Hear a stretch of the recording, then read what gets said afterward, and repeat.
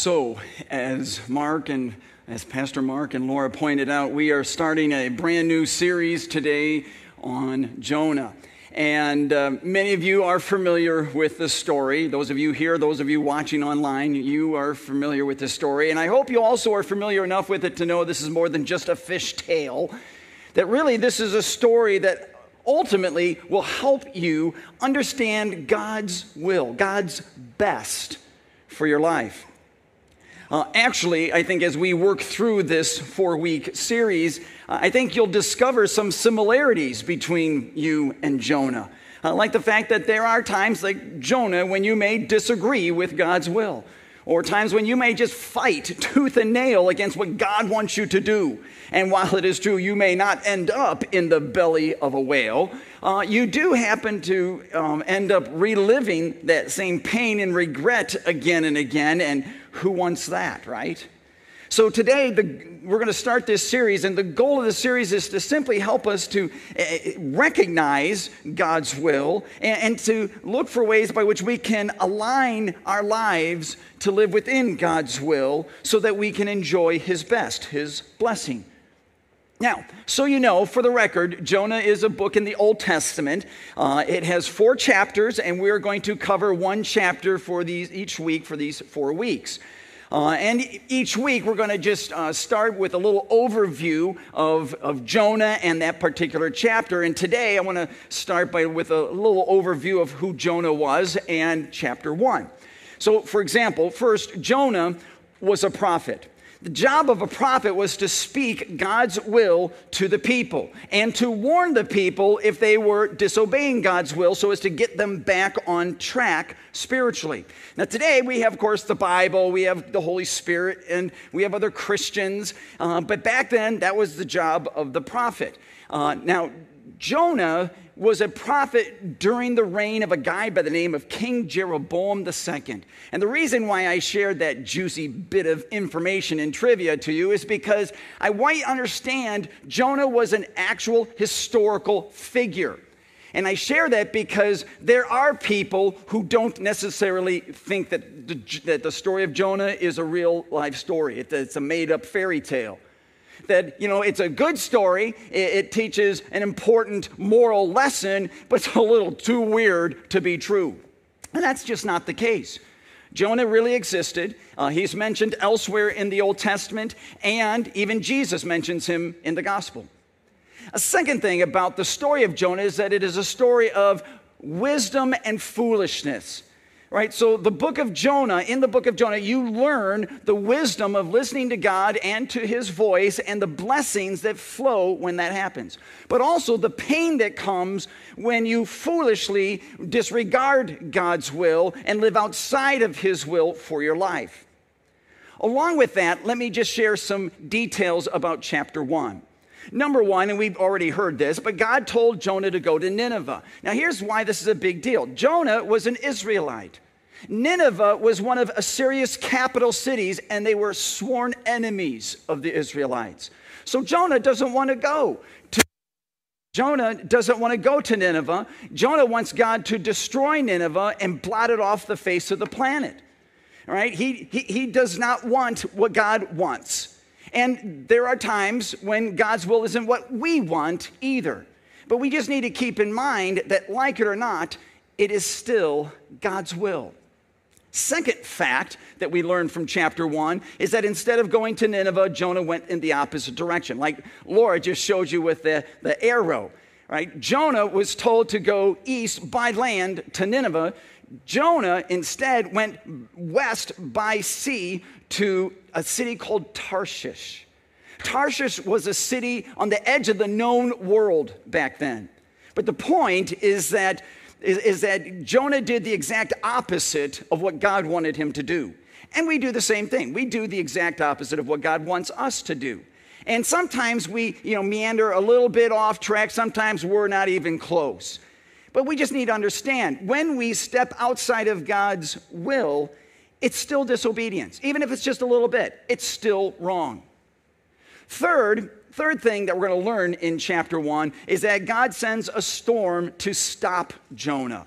Okay, and this is a hurricane force storm. This is a storm that has the sailors on that ship so scared they don't think they're going to survive. This is a terrible storm. And yet it's amazing what Jonah does in the midst of all this chaos. It blows my mind. Look at this. In verse 5, it says, all the sailors were afraid, and they threw the cargo into the sea to lighten the ship. But Jonah had gone below deck, where he lay down and fell into a deep sleep. Quick quiz. In the midst of all this terrible raging storm, what is Jonah doing? Sleeping. He's taking a nap. How nuts is that? Did you ever just think about that? I mean, how do you even sleep? But he's completely oblivious to what's going on around him.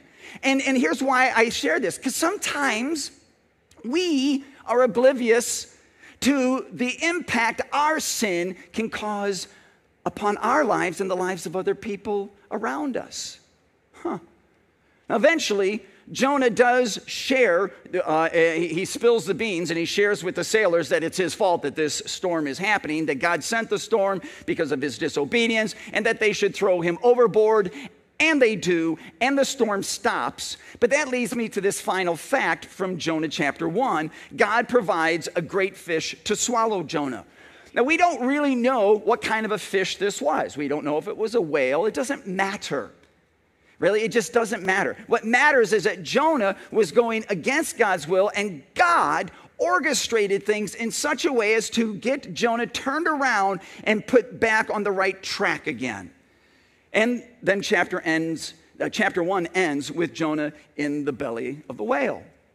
Now, if you are a sinful human being like me, and you are, then I think you will agree that there are times when you, like Jonah, want to run away from what you know God wants you to do. And again, you may not end up in the belly of a whale, but your life may end up all dark and stinky, and that's not fun either. So in the time that I got left with you, what I'd like to do is just share some truths that we can pull out of this first chapter of Jonah. Some truths to help you understand God's will and why it is that we fight against it, sometimes tooth and nail. Why is that? And to look at those so that we can, by God's grace, stay on track with his will. All right? So truth number 1 is just to simply acknowledge that God does have a plan and a will for your life. God has a plan for you, and it is a perfect plan. It is the perfect plan. And God wants you to live out his plan for your life because, like Jonah, you are just one piece in God's bigger story. Look at this, in verses 1 and 2, it says, the word of the Lord came to Jonah, son of Amittai. Go to the great city of Nineveh and preach against it because its wickedness has come up before me. So that was God's plan. And it was a perfect plan. But Jonah doesn't like God's perfect plan. So Jonah comes up with his own plan and sails away. And we're like, oh, Jonah, shame on you. But you know what? We do the same thing. God says, here's my perfect will for your life. It is the best plan for your life. And while we may not come right out and say these words, in our minds we're thinking, yeah, thanks, but no thanks, God. I don't trust your plan enough to want to follow it. Actually, I think I have a better plan, and I'm going to follow that instead. And we do this all the time. We say, oh, God, I know it is your will to marry somebody who is a believer, somebody who loves you as much as I do, but I don't trust you enough to wait for that person to come into my life, so I'm going to follow my will and not your will. Or we say, oh yeah, Lord, I know you want me to tithe and be generous, but I don't trust you enough with my money, so I'm going to follow my will and not your will. Or, Lord, yeah, I know that my career, my job is just wreaking havoc on my family and is just destroying my spiritual walk with you and that I should change jobs. But boy, that's risky, Lord. And I don't trust you enough to get me the right job. So I'm going to follow my will and not your will. On and on it goes. And it happens because we don't see God's plan. If we could see, God's plan far exceeds our wildest dreams. And honestly, I would argue, if we could see God's plan, if we could see his plan from his perspective, from his point of view, we would choose it every single time. We would.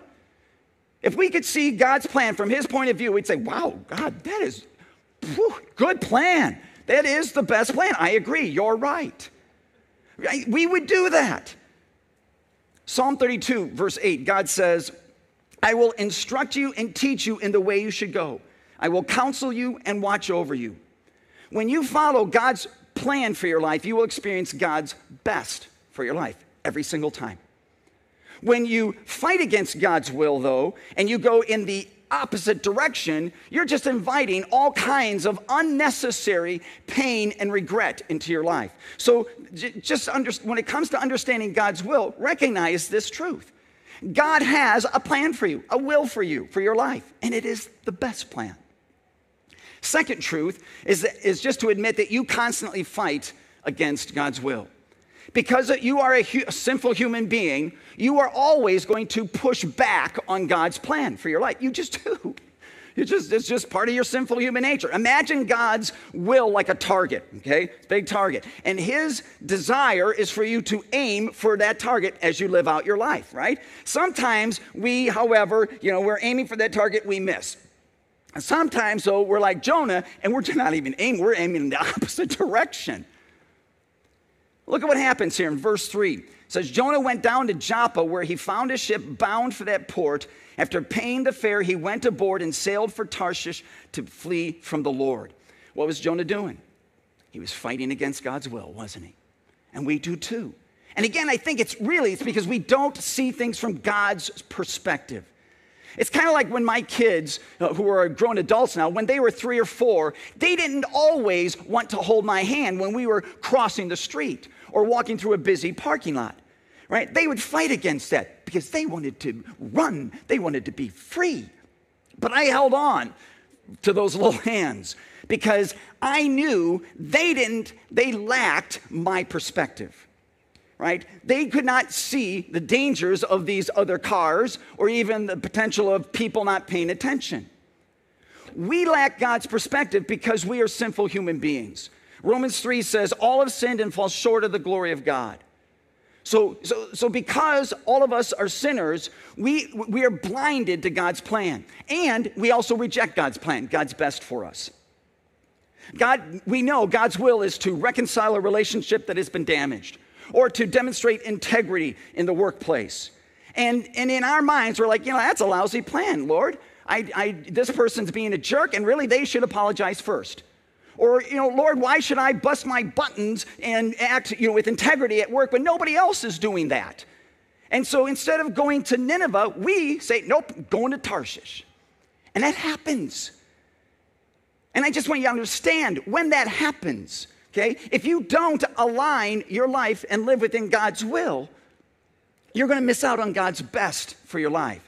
So that might mean for a lot of us, the first step is just confessing our disobedience to God, right? And asking him for his forgiveness.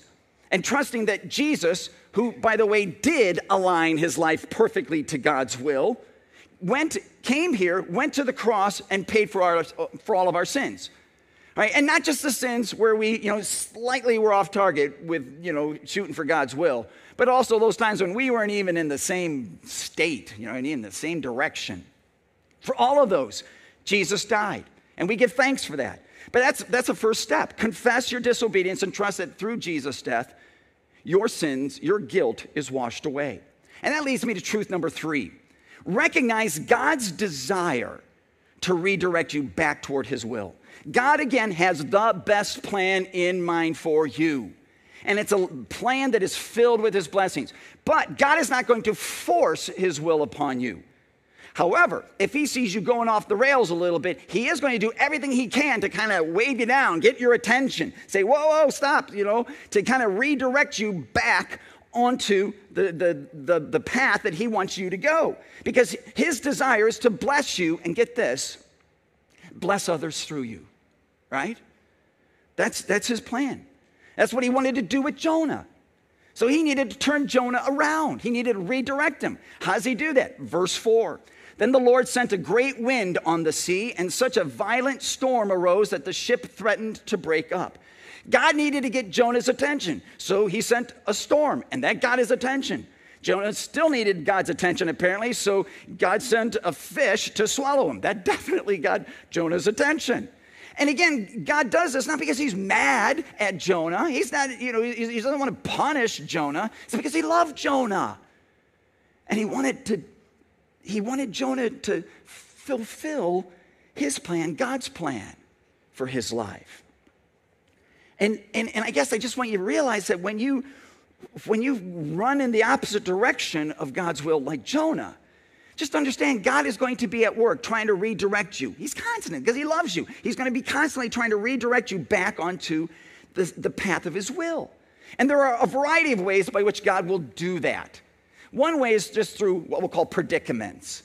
Okay, predicaments are those situations that kind of pop up unexpectedly and they just happen, but they kind of shake you awake and get you to realize, oh, something's not right. Maybe I need to pay attention to what's going on. And God will use that to redirect you back onto his path, back into his will. God used a storm, right, for the case of Jonah. For you, it might be an overwhelming sense of stress, or it might be an unexpected failure. Or it might be just a health-related issue that just pops up. I don't know. But just understand, God uses predicaments to to redirect you back to his will. A second thing that God will use would be people. God uses the people in your life to help turn you around. He used the sailors, to point Jonah back toward God's will. Look at this, in verses 11 and 12. The sea was getting rougher and rougher, so the sailors asked Jonah, "What should we do to you to make the sea calm down for us?" "Pick me up and throw me into the sea," Jonah replied, "and it will become calm."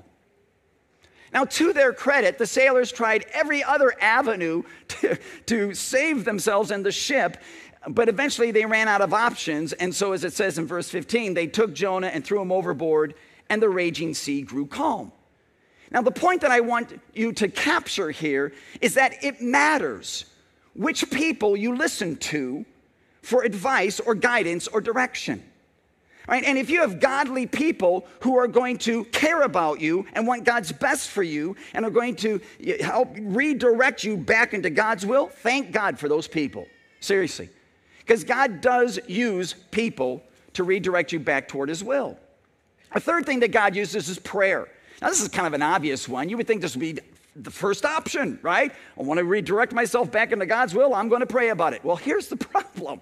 Sometimes that doesn't always happen because, like Jonah, sometimes we don't want to hear God's answer. Right? We know God's will. We just don't like it.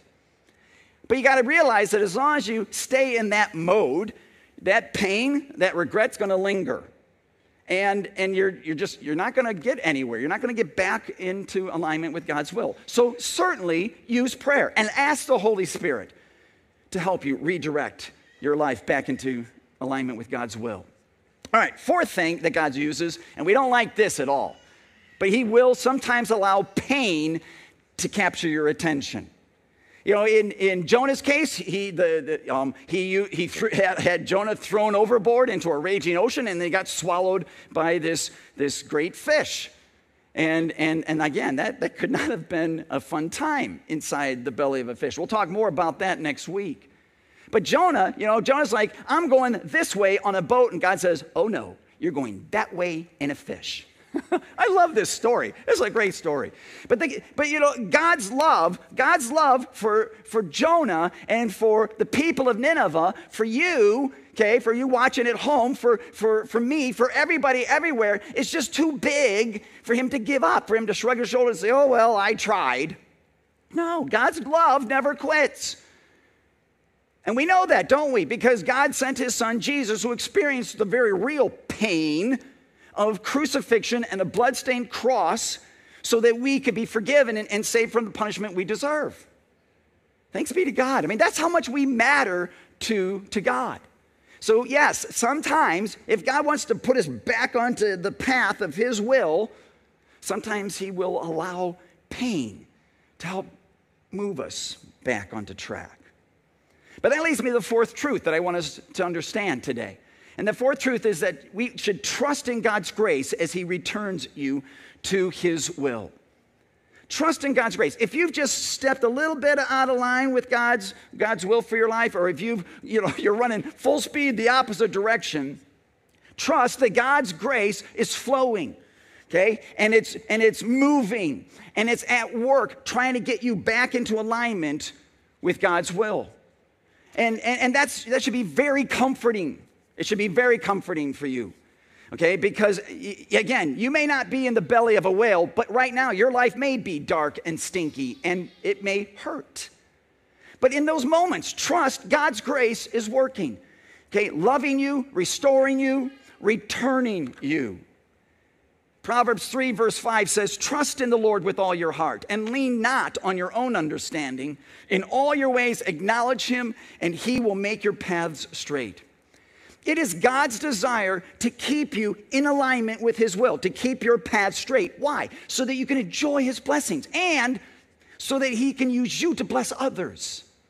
So trust that God's grace is at work. It's at work.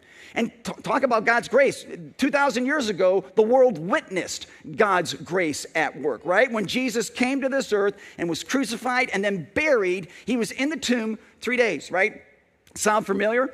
Guess how long Jonah was in the belly of a whale? Anybody know? 3 days, 3 nights, yes. Coincidence? I think not. Jonah foreshadowed what happened to Jesus. The difference, though, of course, is Jesus came out of the tomb under his own victorious power and proclaimed forgiveness and eternal life to all who would look to him in faith. Oh, thank you, Lord. Yeah, I don't know where you are at right now in your life with God's will. I don't know if you are running as fast as you can and as far away as you can from God's will. All I know is this: God never stopped loving Jonah, and he won't stop loving you either. His grace will continue to just work and move and flow. So let me close with a couple of challenges for you this week, okay? Challenge number 1, stay connected with God so as to stay on track with his will. Just last week, we wrapped up the Red Letter Challenge, and the first of those 5 principles was the principle of being, right? So take time to be in God's word, in prayer. Take time to be in his presence, because the more time you spend being in his presence, connected to him, the more you will stay in alignment, the easier it'll be for you to stay in alignment with God's will. Second, remember that you lack God's perspective. You might have a really good idea, okay, but if it goes against what God's plan is for your life, warning, Will Robinson, that's probably a bad idea. Trust God's plan. Remember, you don't have his perspective. You don't have his point of view. You have to trust that God, who loves you and proved it in Jesus, has a plan that is far better than anything you could dream up. So trust him. And then the third thing, be alert to the ways that God may be using to redirect you. Because when you get off track, it's very subtle. I mean, sometimes you're like, yep, nope, I'm going this way. But more often than not, it's just these little steps, these little baby steps. So if there are these flags, because there's this, there's a predicament, or there's this pain, or these people that God has placed all of a sudden in your life, let those things start, moving the gears in your brain to realize, oh, I might be off track a little bit. And thank God for that. Again, I don't know where you're at in your life, but I do pray that over these next couple of weeks, God will bless this series.